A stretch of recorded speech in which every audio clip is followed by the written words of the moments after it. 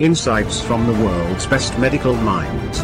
This is TheRightDoctors.com. Dr. Rajan, Director Cardiac Surgery from Madras Medical Mission, Chennai. So I do adult cardiac surgery for the last 30 years. You are listening to me in the TheRightDoctors.com India leading medical knowledge platform. Basically, the COVID situation has turned the medical practice really upside down. So last 2 weeks, now we are only forced to do the emergencies and not, we have stopped doing any sort of elective work in our hospital.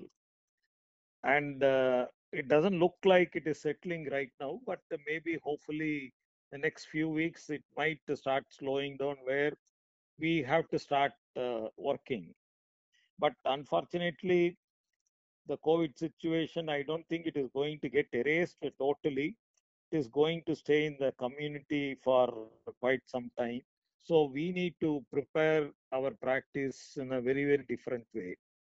So we need to be treating all the patients as if they are COVID positive, take all precautions, and whatever we need to do from our side to protect the patients as well as the hospital employees. So I think the screening methods have to be very strict, and a limited number of attenders of the patients in the hospital. And moreover, we may have to screen both the patients and attenders who are coming to the hospital, and limit the number of people who visit the patients in the hospital post procedure.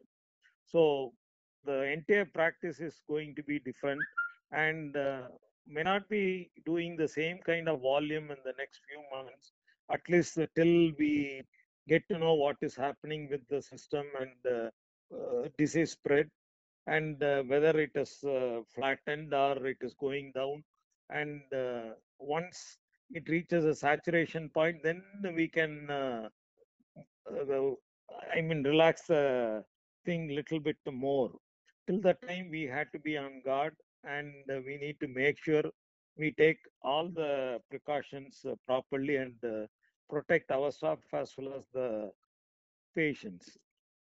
And if vaccine is found, I think that may help the practice. We can put the vaccine and make sure everyone takes the vaccine, and then the practice may become a lot more easier. And even for patients to travel from different places, it will make the things much easier and safer.